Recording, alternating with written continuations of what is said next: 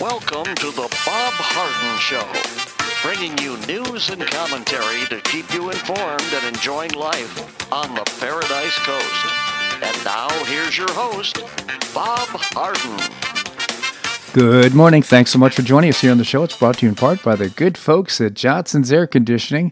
Johnson's Air Conditioning is Naples' longest established air conditioning company. They do a great job, and you can find out more by visiting johnsonsairconditioning.com.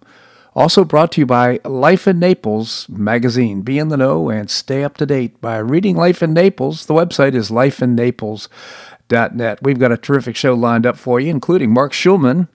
He is the founder and publisher of HistoryCentral.com. As usual, we'll be talking about current global events.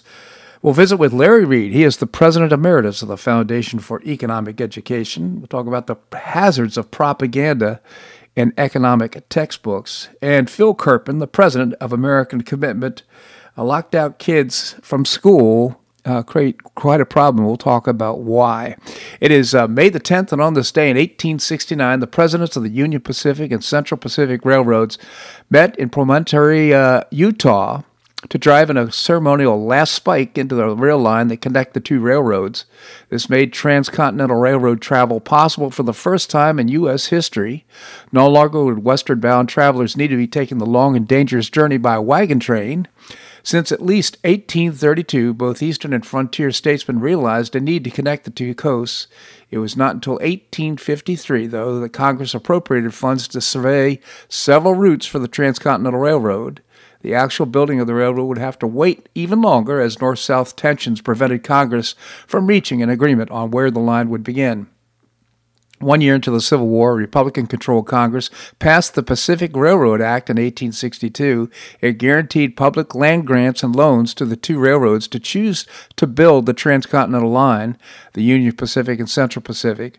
With these in hand, the railroads began to work in 1866 from Omaha and Sacramento, forging a northern route across the country. In their eagerness for land, the two lines built right past one another, and the final meeting place had to be renegotiated. Harsh winters, staggering summer heat, and the lawless rumble and tumble conditions of newly settled western towns made conditions for the Pacific Union laborers very difficult. Mainly Civil War veterans of Irish descent made it miserable. The overwhelming immigrant Chinese workforce of the Central Pacific Railroad also had its fair share of problems, including brutal 12-hour workdays laying tracks over the Sierra and Nevada mountains. They also received lower wages than their white counterparts. On more than one occasion, when whole crews would be lost to avalanches or mishaps with explosives would leave several dead. For all the adversity they suffered, the Union Pacific and Central Pacific workers were able to finish the railroad, laying nearly 2,000 miles of track by 1869, ahead of schedule and under budget. Journeys that had taken months by wagon train or weeks by boat now took only days. Their work was an immediate impact.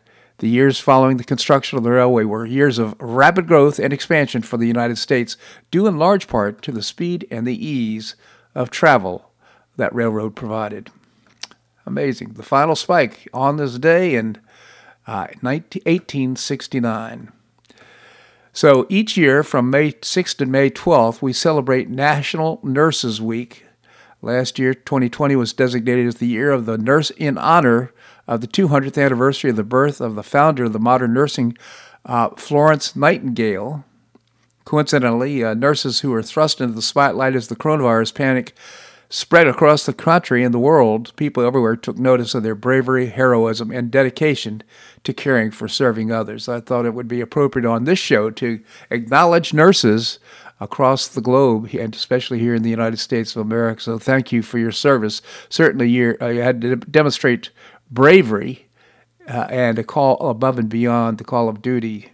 Well done. Friday evening, Marjorie Taylor Greene and Matt Gaetz held a MAGA rally at the Villages as the first installment of their American First tour. We watched, Linda and I watched it. Hundreds filled the auditorium and hundreds were outside. Both did a great job and proof that the movement, the MAGA movement, is alive and well. Thought they did a great job. If you had a chance to, well, there'll be other ones coming up, I'm sure, but they are both outstanding speakers and certainly celebrated the whole MAGA movement. Well, the economy added far fewer jobs than expected in April, just 266,000 jobs, and the unemployment rate rose slightly to 6.1%, the Bureau of Labor Statistics reported on Friday. The jobs numbers indicate that the pandemic recovery is not proceeding nearly as fast as was hoped. Forecasters had anticipated that the economy would add nearly 1 million non-farm payroll jobs, and the unemployment rate would drop from 6% to 5.8%. However, unemployment in restaurants and bars surged in April, the Labor Department reported, even as overall employment growth disappointed. The gains in leisure, hospitality, the sector most dependent on the retreat of the pandemic, complicate the assessment of what slowed jobs throughout the month, especially regarding that possibility that unemployment benefits are preventing employers from filling the posts. In April, employment in leisure, hospitality increased by 331,000 jobs. Now think about that. As panic-related restrictions continue to ease in, this means that the rest of the economy lost 65,000 jobs in April. The U.S. Chambers of Commerce called for Congress to end this $300 boost in unemployment to encourage, that's the aid, of course, for unemployment, to encourage workers to return to work in response to Friday's weak employment report. Biden took to the podium on Friday to put today's jobs report in perspective. To put some spin on it, he went to say that this month's jobs numbers show that we're right on track. Right, Joe. He said the jobs numbers show even more how essential his American Rescue Plan, or the conservatives are being called it the American Bankruptcy Plan, really is. Biden blamed the Trump administration for the current economic turmoil. Biden said, when we came in, we inherited a year of profound economic crisis and mismanagement on the virus. All right, Joe. Nobody believes that, Joe. Come on. By the way, Press Secretary Jen Psaki revealed Thursday that she will probably leave her current role at the White House in about a year. She cited her young children as a reason for leaving. It made me wonder if this announcement was she saying, hey, I'm well-connected and I'm considering offers. Give me a call. Within a year, it could be like tomorrow, depending on what kind of offer she gets. I just wonder about the motivation of doing that. Well, Dominion is refusing to comply with the state Senate subpoena. That's Arizona State, and it's hiding the second password for their machines. Dominion was in charge of the Maricopa County election, and now they are refusing to cooperate with the subpoena. The Maricopa County Election Board claimed this week they do not have the administrative access to the county's voting machines. If that's the case, then the county did not own the election process that they ceded to their external vendor. System administrators are now individuals who have access to the systems at the highest levels. Well, so those in Maricopa County didn't have it, so the individuals are able to perform all sorts of duties. They're able to perform most of the functions and changes in a system. They have complete and total control and can even delete or alter system logs. The fact that the county does not have the system administrators who have administrative access to the Dominion voting machines is a big concern. By allowing Dominion to have the administrative access only, the county had basically turned over the system to the Dominion voting machine people. There is no IT control here because it's been ceded to Dominion. And now Dominion won't cooperate, and they're kind of blockading this whole process. Quite frankly, I think just counting the votes and getting this audit completed without the machines will lead to a 100,000 vote lead for President Trump. Just my opinion. Representative Liz Cheney's husband, his law firm represents several Chinese Communist Party-linked clients, including firms tied to the regime's military, and employs former party officials to undergird its massive China practice. Philip Perry, the husband of the House Republican Conference Chair, who looks set to be ousted over her outlandish criticisms of her own party and its leaders, serves as a partner at Latham & Watkins. The firm, which has offices in Shanghai and Beijing, has worked with companies labeled as tools of the Chinese Communist Party by the U.S. State Department and People's Liberation Army. The discovery is an expose by the National Pulse into Douglas Emhoff, husband of Kamala Harris, and second gentleman of the United States. He previously worked for DLA Piper, another large global law practice with Chinese communist clients. That's reassuring, isn't it? DLA Piper boasts of long-established and embedded Chinese desks in both the U.S. and Europe to assist with their China-focused consulting, prompting questions about how the firm's potential proximity to the White House could be leveraged by DLA Piper, exploited by the Chinese Communist Party, or represent a financial conflict of interest for the vice president. So there you have it. So what's the motivation for what people are doing? I think it may have something to do with these communist Chinese ties. I'm talking about the party. So again, this is just amazing that Cheney and her husband, well, it may have some influence on her thoughts and practices, as well as Kamala Harris and her husband. This segment of the show brought to you by the good folks at Johnson's Air Conditioning, Naples' longest established air conditioning company. Visit johnsonsairconditioning.com. Also, by Life in Naples magazine. Be in the know and stay up to date by reading Life in Naples. Visit lifeinnaples.net.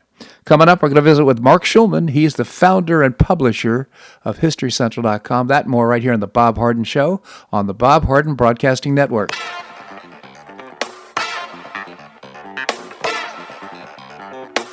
Stay tuned for more of The Bob Harden Show here on the Bob Harden Broadcasting Network.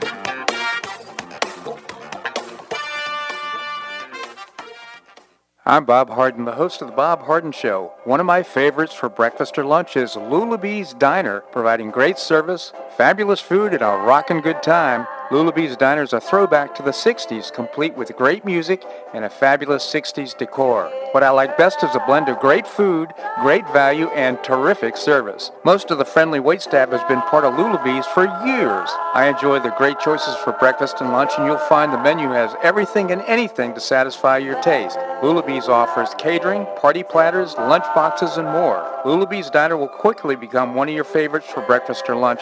No reservations are needed. Check out the website at lulabees.com and stop by Lulabee's Diner, open from 8 a.m. until 2 p.m. 7 days a week. Lulabee's Diner in the Green Tree Shopping Center at the corner of Immokalee and Airport Pulling Roads. Stop by Lulabee's Diner for fabulous food and for a forever cool rockin' good time.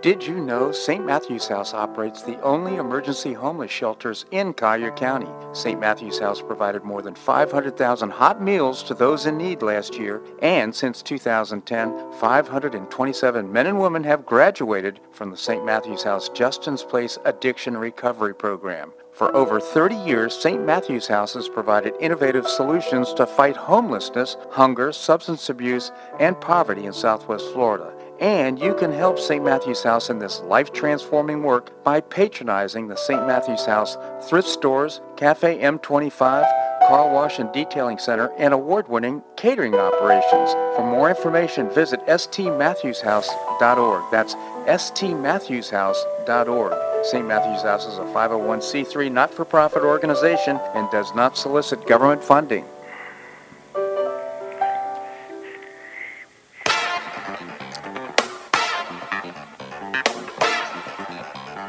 Welcome back to the Bob Harden Show. And now here's your host, Bob Harden. Thanks so much for joining us here on the show. It's brought to you in part by the Foundation for Government Accountability, creating policies and programs to get able-bodied folks off of welfare and back to work. It's a moral imperative. You can find out more by visiting thefga.org.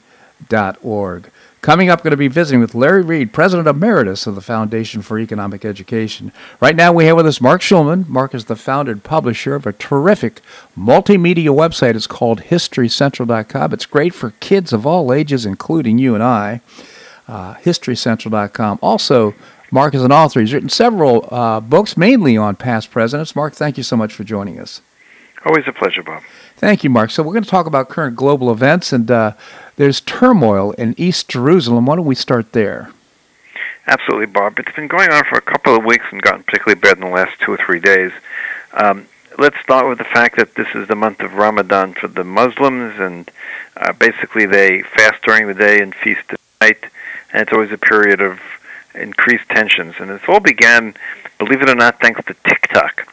A bunch of young Arab youth in East Jerusalem started randomly attacking Jews who were walking near the old city, and then would film it on TikTok and try to get more views because of what they did. So, and so this is where it began, and then the Israeli police responded, and then it's gone back and forth, getting a little worse all the time, and then it's tied into two other factors. Number one, there is an area in East Jerusalem. It's called Sheikh Jarrah, which prior to 1948, a fair amount of some of the property, I don't say a fair amount, was owned by Jewish families.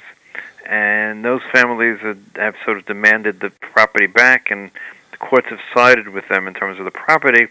And so they said, okay, we own the property. They want the people who've been living there for 70 years to pay them some rent. And the people living there for 70 years said, we've been living here 70 years, we've never had to pay rent. And so now they're trying to throw them out of their homes. At the moment, it's in the Supreme Court, and it's not clear. The Supreme Court is discussing it for a month, so the tensions will calm down. And then this morning,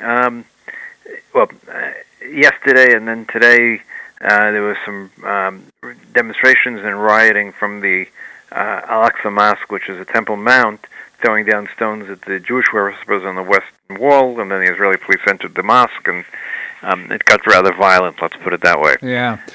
So always the question, Jerusalem is a very incendiary point for all religions. It's a point where everyone, no one seems to agree on. As a story that I was told recently, there is a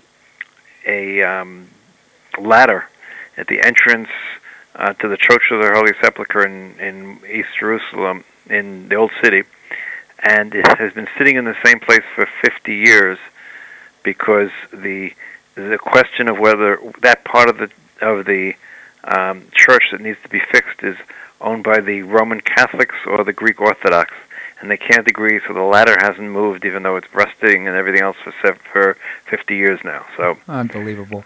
So Jerusalem is a place of insanity in some ways. Yeah, I mean, there's, if as I recall, 4 sectors in Jerusalem. One of them being Arab. Is East Jerusalem the Arab section? Okay, so East Jerusalem generally is the Arab section. In other words, Jerusalem was divided during the 1948 war between East and West Jerusalem. East Jerusalem generally is the Arab section. Now, the old city of Jerusalem is divided into 4 quarters. It's divided into the Armenian, the Jewish, the Muslim, and the Christian quarters.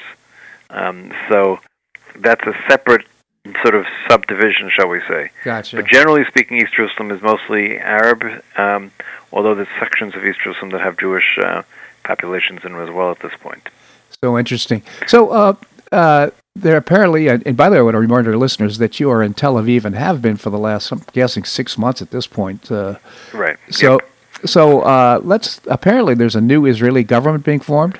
Well, there's a very likelihood. In other words, after the last elections, the divisions were pretty 50-50 between those who refused to sit in the government with Netanyahu and those who support Netanyahu.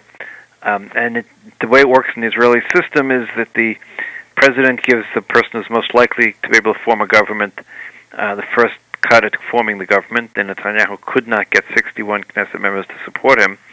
And so now the opposition has the baton, and it's looking likely that they'll be able to put together a government this week. There's no guarantee, but it's looking more and more likely. It's going to be a strange government because it's going to include the right-wing Naftali Bennett, who's going to be actually the prime minister, even though his party only has like 7 out of the 120 seats in the parliament.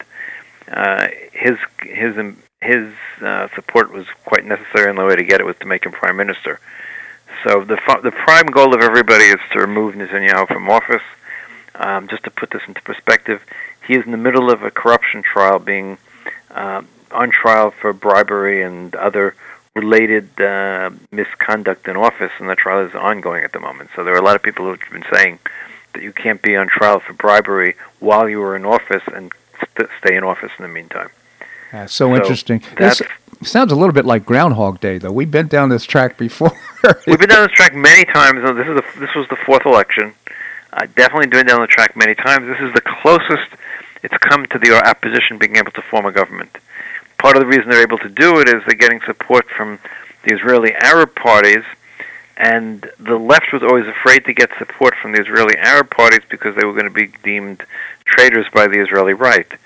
But Netanyahu tried to get that same support, and what happened was he sort of created his own little box, because he also brought into government a very, very far right wing, into the parliament, by negotiating a situation where they got votes, a very, very far right wing party as well. And the very, very far right wing party says, we're not going into any government that's supported by an Arab party on the outside. So Netanyahu failed, but by doing that, he sort of set the groundwork. It's very hard now, even though some of the members of his government are lying, saying, well, we never negotiated with this party, which is called the Ram Party. The reality is everyone knows they did, and so once the Likud right-wing parties negotiated with them to be part of the government, it's pretty hard to claim the other side shouldn't be doing it. And the other side is not really a left-wing government. It includes two small parties, 7 each, that would be defined left-wing, two center parties which have the most votes, and two parties that would be, or three parties that define themselves as right-wing, just anti-Netanyahu. So it's really a centrist government if it gets formed. That is so interesting. Before we move to the next segment, though, could you comment on COVID in Israel? What? Well, what's COVID in Israel? There is none. Effectively, there's none. I mean, there was a case yesterday of a couple of kids in a school that someone brought it from overseas and didn't maintain quarantine when he came back. But the reality is we're down to 40, 50 cases a day. Oh, great. I think we're down to 40 people who are hospitalized in serious condition. Keep in mind that we were at 10,000 cases a day, and we had as many as 1,300 people in critical condition in the hospitals as of 3 months ago. Yeah. The vaccines work. We're at 70-some-odd% of the population has now been vaccinated. We have herd immunity in the country, and there are no restrictions to, people are still wearing masks indoors, but not outdoors. But other than that, there are no restrictions at all at this point in place, other than issues relating to returning from traveling from abroad because of the fear of variations coming. So Israel is the perfect case to show that if you vaccinate enough of the population, you eliminate COVID, and that's what's happened. It doesn't have any hosts to go into. In juxtaposition to that, and I'm not challenging what you're saying, but there was I've forgotten the name of the country now, a small country, but had Seychelles. Yes, and had the most. Islands, it had the most greatest percentage of its population vaccinated, fully vaccinated, and they had another big outbreak. So right, but remember what Seychelles has. Seychelles is a resort, and they were allowing people to come in from all over the world because without the people, there's no economy. Okay. Israel hasn't really allowed any tourists in. Okay, that explains that. Marc Schulman, again, we're going to like to take a little break right now. We're going to come back in just a moment. Can you stick with us? My pleasure. Okay, we're going to have more here on The Bob Harden Show on the Bob Harden Broadcasting Network.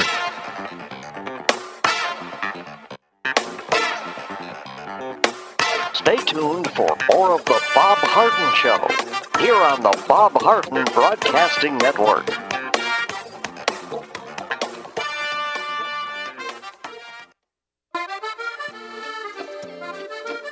Blue Provence Restaurant is a favorite dining destination for many Neapolitans, including Linda and myself. Blue Provence, located in a historic building in the heart of Old Naples at Creighton Cove, offers a mix of French bistro cooking with bold, fresh Floridian flavors. Experience award-winning cuisine at Blue Provence and enjoy one of Florida's most extensive, eclectic, and fun wine cellars. Dining your choice of the popular Eden Bar, the intimate Courtyard Garden, or the beautiful Provencal Caribbean Dining Room. Enjoy a wonderful and memorable evening in a casual and relaxed atmosphere that includes a taste of Provencal hospitality. Blue Provence is open 7 days a week, all year round. Visit BlueProvenceNaples.com for reservations, everyday specials, and coming events. That's BlueProvenceNaples.com or call 261-8239. That's 261-8239. Blue Provence French Restaurant in the heart of Old Naples.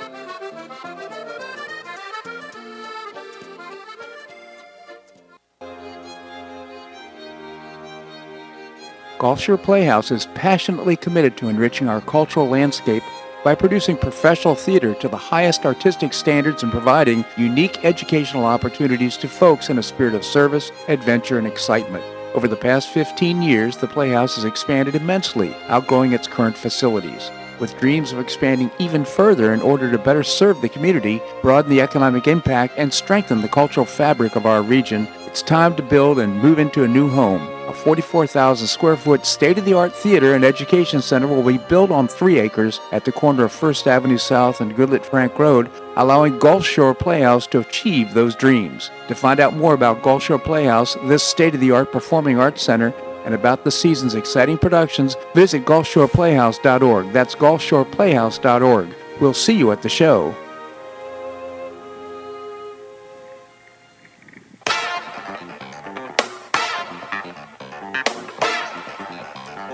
Welcome back to the Bob Harden Show. And now here's your host, Bob Harden. Thank you so much for joining us here on the show. We're providing you news and commentary rooted in a commitment to individual liberty, personal responsibility, limited government, and the rule of law. Coming up, we're going to visit with Phil Kerpen, the president of American Commitment. We'll be talking about what's happening with lockouts of kids at school here in the United States. Right now, we continue the conversation with Marc Schulman, the founder and publisher of HistoryCentral.com. Again, Marc, thank you so much for joining us. Always a pleasure, Bob. So let's talk about, we talked about COVID in Israel. What's happening in India? My goodness, it's tragic. It's tragic. It's totally out of control. They just have not been able to bring it under control. People are dying. There's a lack of oxygen. They're trying to make enough oxygen, and the countries all over the world are sending help to India. But you're talking about huge numbers, and the numbers that are being reported, the numbers that are actually taking place seem to be out of whack too. It's probably much higher than what's being reported, both in terms of deaths and in terms of people who are getting sick.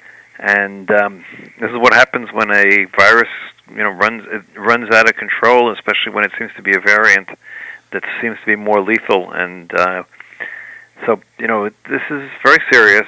The United States had its period where it was really, really bad in the United States. The vaccines have brought it to us, not totally under control, but to a large extent under control. Yep. But in this world today, we need to really worry about things like this going forward as well. Mm-hmm. Maybe one day we'll find out what the origins of this virus were. That's a question. It's just a mystery to me how this can happen in India. Well, it's crowded. 1.3 billion people? I've forgotten now. But right. Yep. 1.3 billion is correct. So a lot of folks, and probably in close proximity. This is not necessarily a destination for travel, but it'd be helpful to understand the root cause of this outbreak. Well, what seems to be the root cause of the outbreak is that the Indians sort of thought that they had it under control. They were not getting vaccinated because people thought they didn't need to. And then the government went ahead and ran an election campaign with tens and tens of thousands of people on top of each other, combining that with a bunch of religious events with other tens and tens of thousands of people that came from different parts of the country, all spread together, and this created this super spreader event. Yeah. And taken the effect that the variant in India seems to be more virulent in terms of infections. Uh-huh. So you combine all those things, and things just spiral out of control. Once you lose control, it's very hard to it's like a wildfire. Yeah. That burns its way through the population, and that seems to be the case at this moment. Yeah. So people are dying? Are they? The hospitals are overflowing. Is this strain? Hospitals are overflowing, and the hospitals themselves don't have oxygen enough to provide for the patients that are there. I mean, that's more than anything else that people get is oxygen to help them breathe when they have COVID, and if without that, they can just die, and that's what's happening. Unbelievable. And the fear is now that this may happen to a group of other underdeveloped countries that don't have the hospital systems and everything else in order to deal, and we may not ever really hear how bad it got in some of these places. Yeah. So, Marc, let's move to Afghanistan. So we continue to have bombings. We continue to have attacks. Clearly, the Taliban are going to make life as difficult as possible. And we are down to the same problem we've discussed before. We can't seem to beat them if we stay, at least not without the sort of commitment that we're certainly not willing to make. And if we go, there's a really high chance that the Taliban will gain control. So it's a sad situation. I don't have any good solutions. Yeah. The same sad situation when President Trump, and the same with President Biden, making similar decisions, just Biden a little bit slower. You know, the solution, quite frankly, the solution is the Afghanistan people have to decide it's important enough to resist the Taliban and stand up for liberty, just like the folks did back in the revolution, the American Revolution. It takes a few brave people to say, no mas. The answer is yes, and there are plenty of people who are doing that. But remember, when you have an unconventional situation where one side has no problem killing women and children, bombing, scaring the daylights out of everybody, so it's not safe to go anywhere, and it makes for it makes it very difficult to defend against that. Let's put it that way. Absolutely. Although it's easy to say let's defend against it, but when your daughter, or your son, whoever it might be, can't go outside because you can't go to school because the school bus might be blown up, and it's very hard to defend against that. If you go back, look at Israel 15 years ago with an excellent army and everything else like that, but when there was an intifada, when there were these attacks on buses, they couldn't stop them. No, I understand, Mark. I guess I still say that what that does, though, it makes the need to stand up obvious. The question is who's going to have the resolved to do it, and that's how it's going to happen. Quite frankly, it's not going to happen because of U.S. intervention. No, absolutely not. But it's one thing is very important though, that we don't pull a South Vietnam. What do I mean by that? We're pulling our troops out. Yeah. We need to continue to support the government, support the army, give them a fighting chance. Yeah. They may or may not succeed, but we need to give them a fighting chance. Well, there's no simple answers for sure. As Tom Sowell said, there's only trade-offs. So right. Let's move to Iran. Right. So it seems that as of right now, an agreement has not been reached between the United States and the Iranians relating to the returning to the JCPOA agreement. They've been dancing around it, but the Biden administration, as much as it says it wants to go in for the agreement, has made it clear that for them, the agreement is only the first step. The Iranians have made it clear they have no intention of doing anything beyond the agreement, and they have no intention of extending the agreement, which sort of eliminates some of the incentives. So it's not at all clear if any agreement is going to be reached or not reached. It's, maximum pressure has not worked.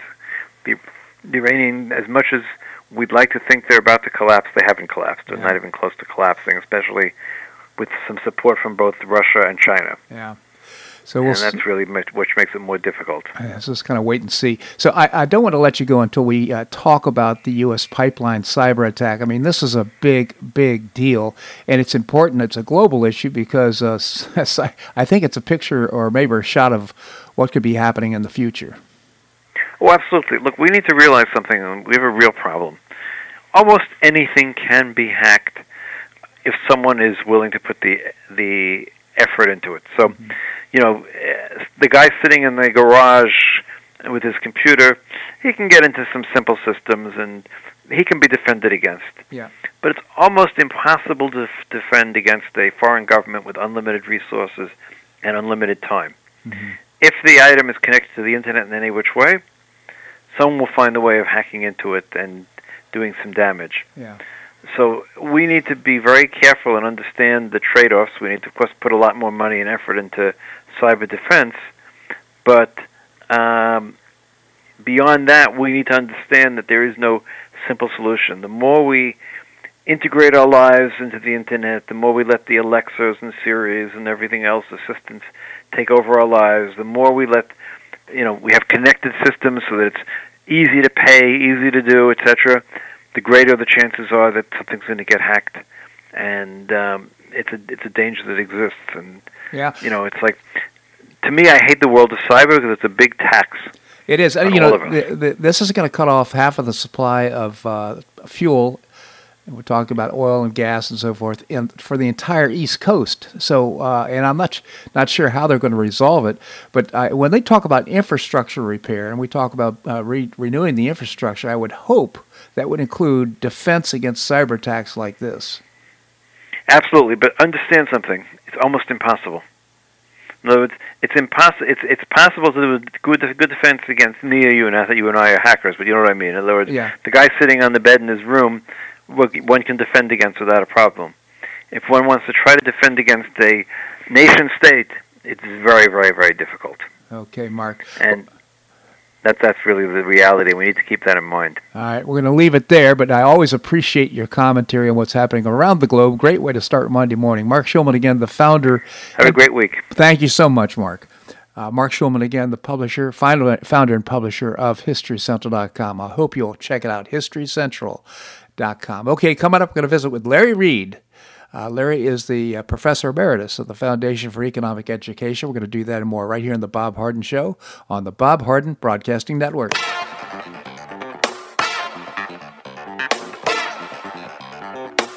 Stay tuned for more of The Bob Harden Show here on the Bob Harden Broadcasting Network.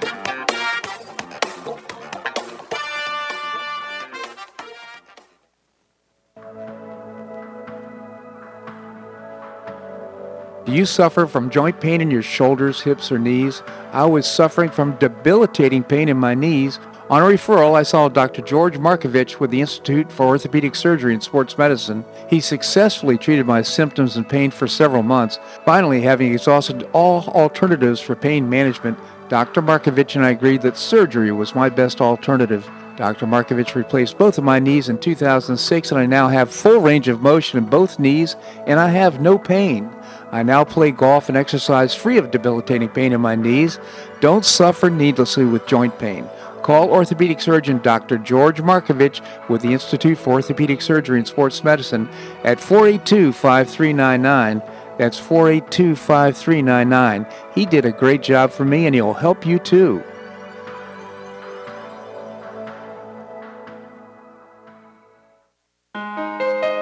You listen to The Bob Harden Show, so why not market your company to our loyal listeners? Ads are played live on each show and then archived so listeners can hear the show and your ad at their convenience. Each advertising package includes a banner on bobharden.com with a link to your website at no extra charge. Join Lulabee's Diner, Johnson's Air Conditioning, Blue Provence, and many others who advertise on the show. Call me at 598-3889, that's 598-3889, or send an email to bobharden@hotmail.com to design an ad program that's just right for your business and your budget. You'll be pleasantly surprised at the cost and the value. Several advertisers have been with me for years. Find out why by calling 598-3889 or send me an email to bobharden@hotmail.com. You'll be glad you did.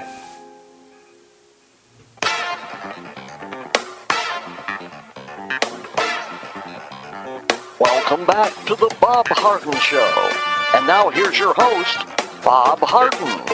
Thanks so much for joining us here on the show. I hope you check out Choice Social. It's a new, refreshing social networking platform.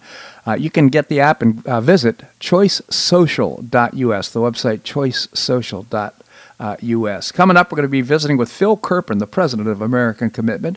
Right now, we have with us Larry Reed. He's the president emeritus of the Foundation for Economic Education. Larry, thank you so much for joining us. Always a pleasure, Bob. Thank you. Thank you, Larry. Tell us about the terrific organization, the Foundation for Economic Education. Okay, we are headquartered in Atlanta, Georgia, but our work goes all over the country and beyond.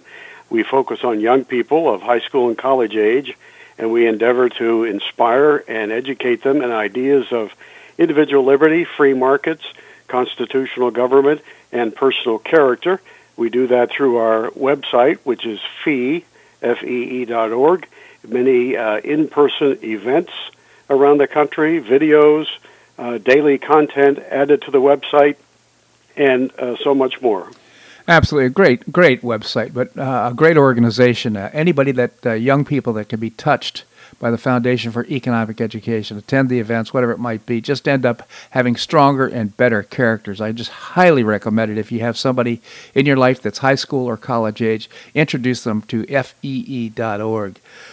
Larry, you wrote a column about the hazards of propaganda in economic textbooks, and this is a big, big deal. I mean, if kids aren't learning the truth about the economics and other, 1619 Project and all those types of things, where it's really becoming propaganda, maybe you can tell us about it. Yes, I'd be happy to. This is very important because if a people fail to understand economics, they can be led down all sorts of destructive paths. In fact, I quote an economist at the beginning of the article who says that economic illiteracy is dangerous. I can ride on a roller coaster, without understanding centrifugal force. Physics can protect me, whether I believe it or not, but if I ignore basic economics, I could go broke. And if a country ignores basic economics, it could go bankrupt. So that's how important economic understanding is. And as you look at textbooks being used both at the high school and college level these days, there is a lot of room for improvement. You have some authors suggesting that government rarely fails in what it does. The private sector, however, frequently does and has to be cleaned up by the government, when in fact just the opposite could be argued pretty strongly is the actual case. And over and over and over again, you find the old myths of economic history being repeated, such as the Great Depression was caused by the free market and government saved us, and FDR's New Deal worked, when in fact it didn't. It kept the Depression going for an extra 7 years. Yeah, you know, so, Larry, I can recall sitting in my, I think it was 8th grade civics classes and learning about Keynesian economics and how it was really this pedal and brake, accelerator and brake theory that the government could keep things on a level keel. Yeah. They can't keep their own budget on a level keel, but somehow they're going to do that to the entire economy.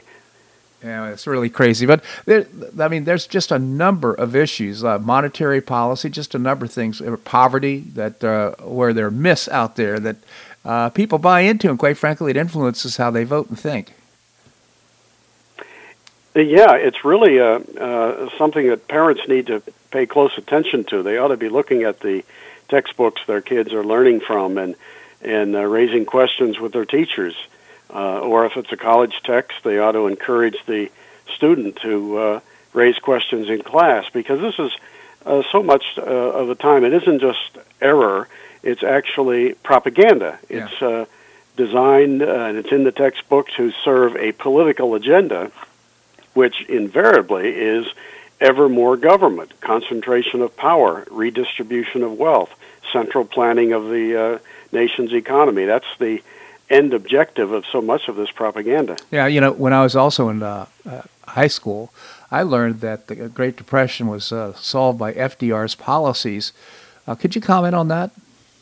Yeah, the Great Depression was brought on by primarily the Federal Reserve, which was pursuing a very expansionary monetary policy, creating a bubble in the 1920s. I mean, they were goosing the money supply for 5 years, driving interest rates to artificial lows, creating that bubble, and then they reversed themselves dramatically and contracted the money supply, which burst the bubble beginning in 1929.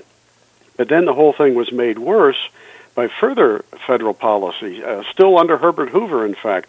In 1930, with the economy in a recession, he pushed it over the edge into depression by passing a sky-high tariff law that imposed massive taxes on imports, which caused retaliation against American goods. And then 2 years later, he doubled the income tax. Then FDR came in, took office in March of 1933, and his New Deal was a massive expansion of government control and spending. We were throwing money at agriculture to pay for the destruction of crops and cattle. The federal government was fixing prices across the board, raising taxes in the midst of a depression, making it only worse. And yet it's often presented as if free markets caused the depression and government rescued us. Yeah. Nothing could be further from the truth. That's absolutely the case. Not that the free market doesn't have its own problems. I mean, what was the problems? Yeah, that's right. Free markets do have occasional problems, but they also tend to be self-correcting over time. Right. And it's not always true that when the government steps in to fix a problem that it actually fixes it. Sometimes it just puts us deeper into debt. And the problem, if it gets fixed, is not because of anything the government did. So it would be okay with me if we had textbooks where kids could read about different economic theories that failed or have not worked, but focusing on free markets, the pricing theory, Hayek, I guess it was the prices theory of prices and so forth. True I'm going to call it liberal economics, is what the kids should be learning in school. Yeah, I think if textbooks simply presented fact, if they want to inject a little opinion, at least label it so. Yeah. And if they want to share different opinions, that's fine by me too.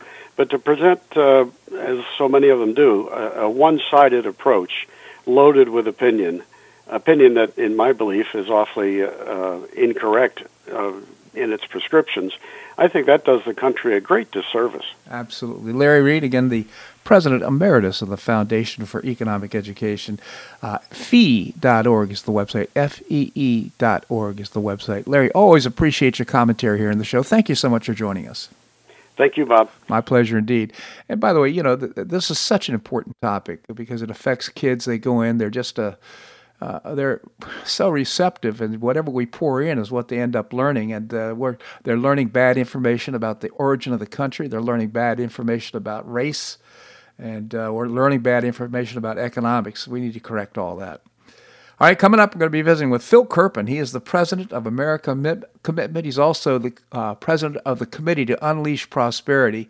We're going to do that and more right here on The Bob Harden Show on the Bob Harden Broadcasting Network.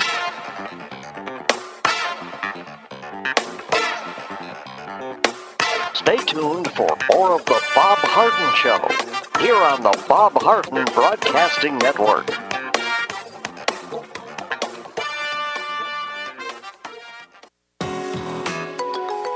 The dining scene in Naples is among the nation's finest. Get a first-hand experience with Naples Culinary Walks. Join a guided food walk with a terrific guide in a small group through elegant Naples neighborhoods known for destination restaurants.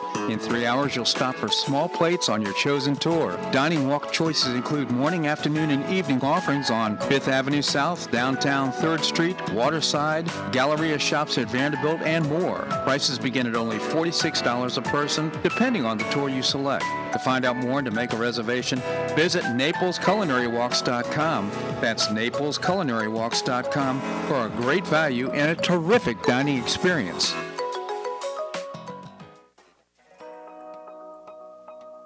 Do you have an extra auto you'd like to donate to charity? Maximize your tax deduction, support your favorite charity, and help a local child in need by calling Naples Auto Donation Center. Naples Auto Donation Center is a not-for-profit licensed car dealer. Just call NADC at 692-9840 and they'll take it from there. You get a properly documented tax deduction for whatever the vehicle actually sells for. Your designated beneficiary charity gets half the profit after fix-up costs, and the net revenue generated by NADC goes to Friends of Foster Children to provide tutoring and other enrichment activities for foster children the government doesn't provide. And NADC is also one of the few places in Collier County that sells inexpensive cars that actually run to folks who would otherwise not be able to afford one. It's a real win-win. Call Naples Auto Donation Center at 692-9840 or visit the website nadckids.com. You'll be glad you did.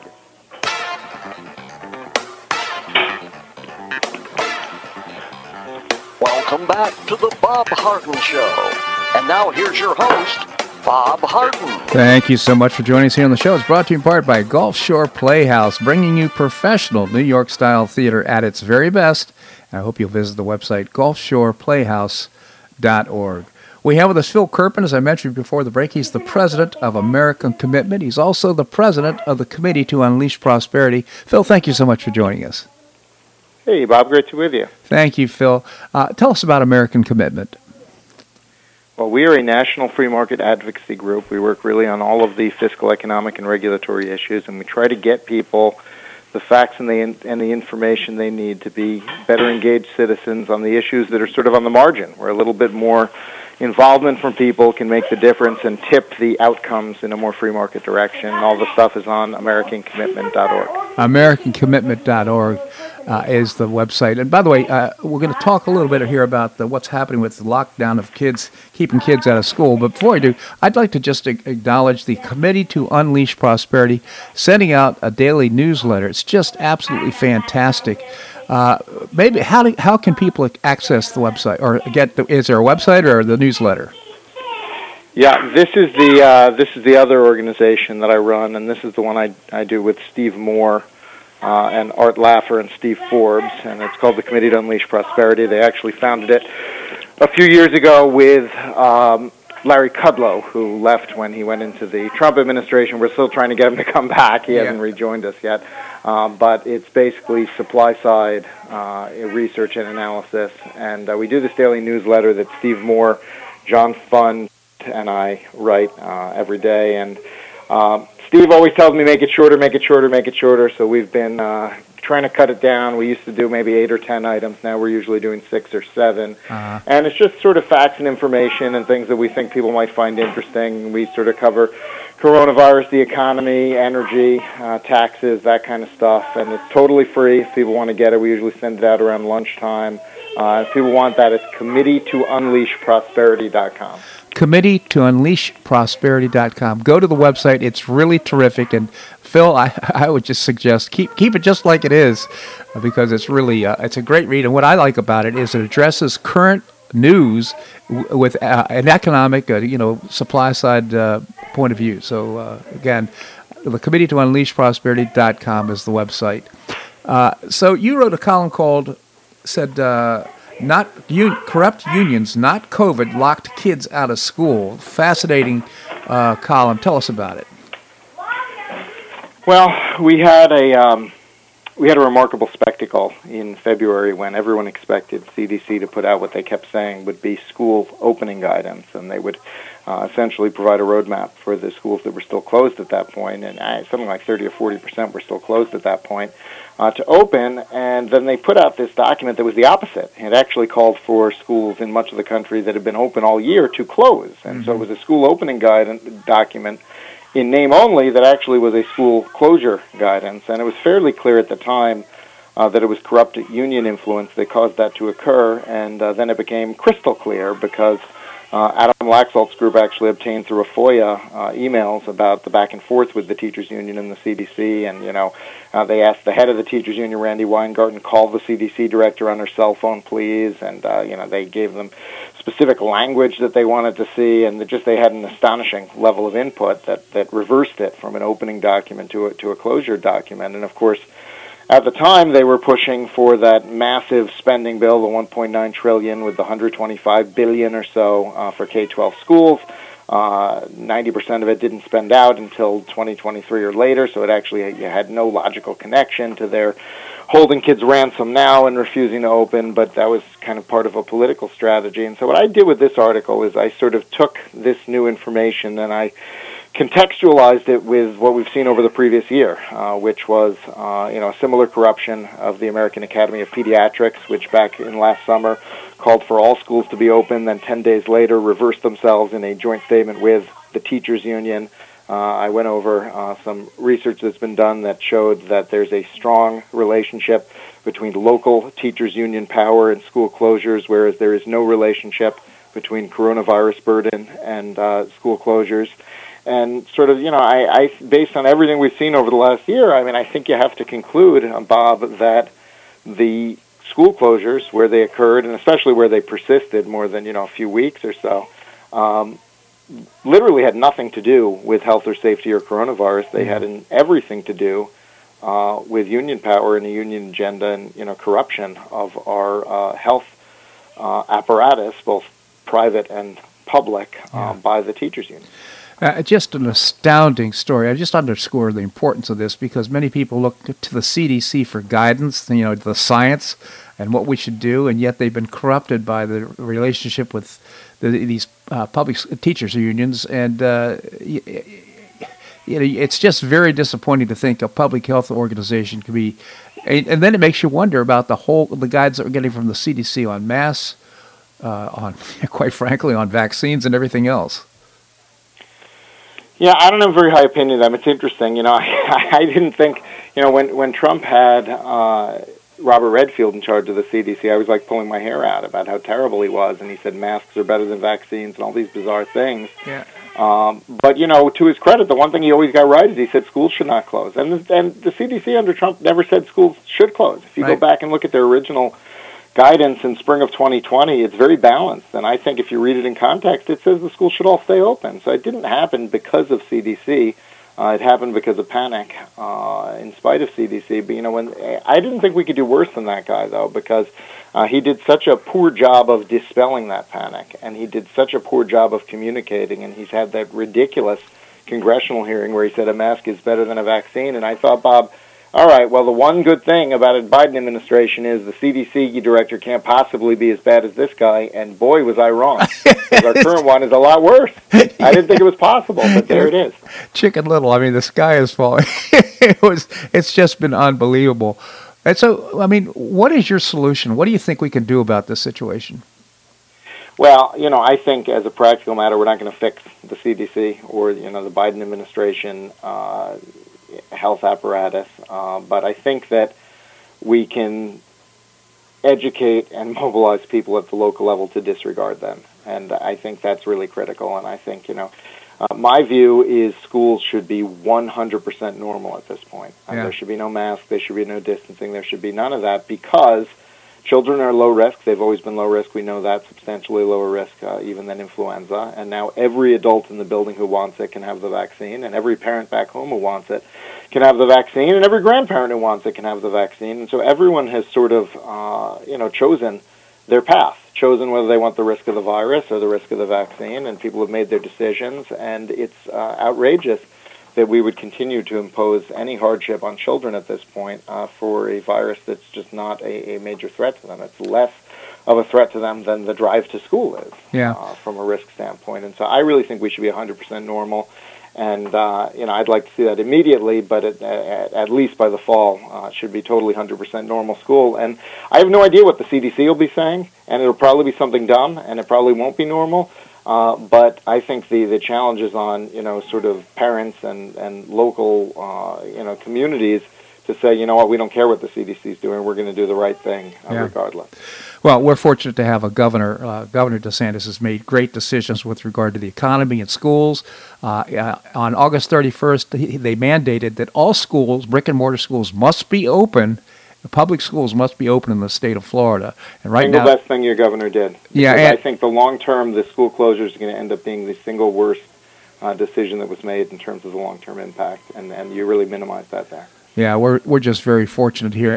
And so, Phil, I ask you a personal question in a way, but where do you get if you can't trust the CDC, where do you get your information?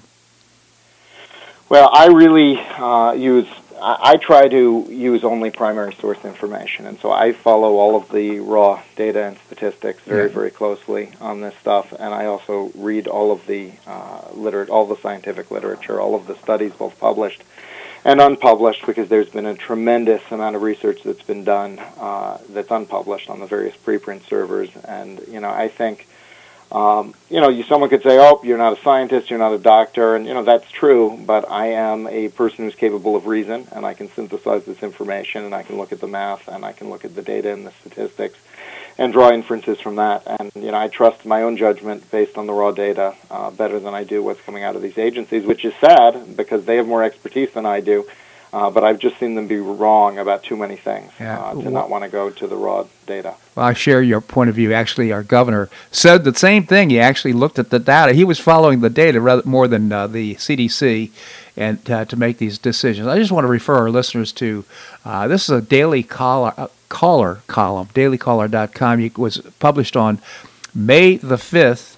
And again, it's called Corrupt Unions, Not COVID, Locked Kids Out of School. Hope you check it out. It's really quite interesting. Phil, always appreciate your commentary here in the show. Thank you so much for joining us. All right. Have a great one. You as well. And by the way, I want to remind you that, again, let's see if I want to scroll down and find this.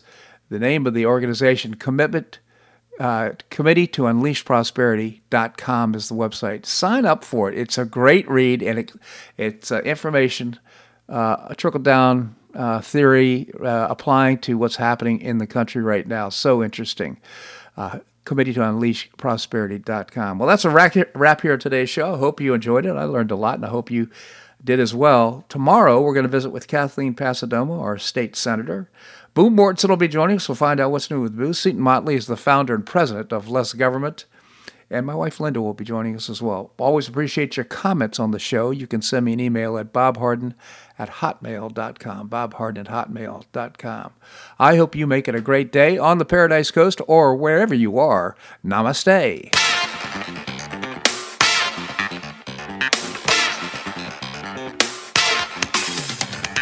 Thanks so much for listening to the Bob Harden Show on the Bob Harden Broadcasting Network. For more information and audio files of previous shows, visit www.bobharden.com.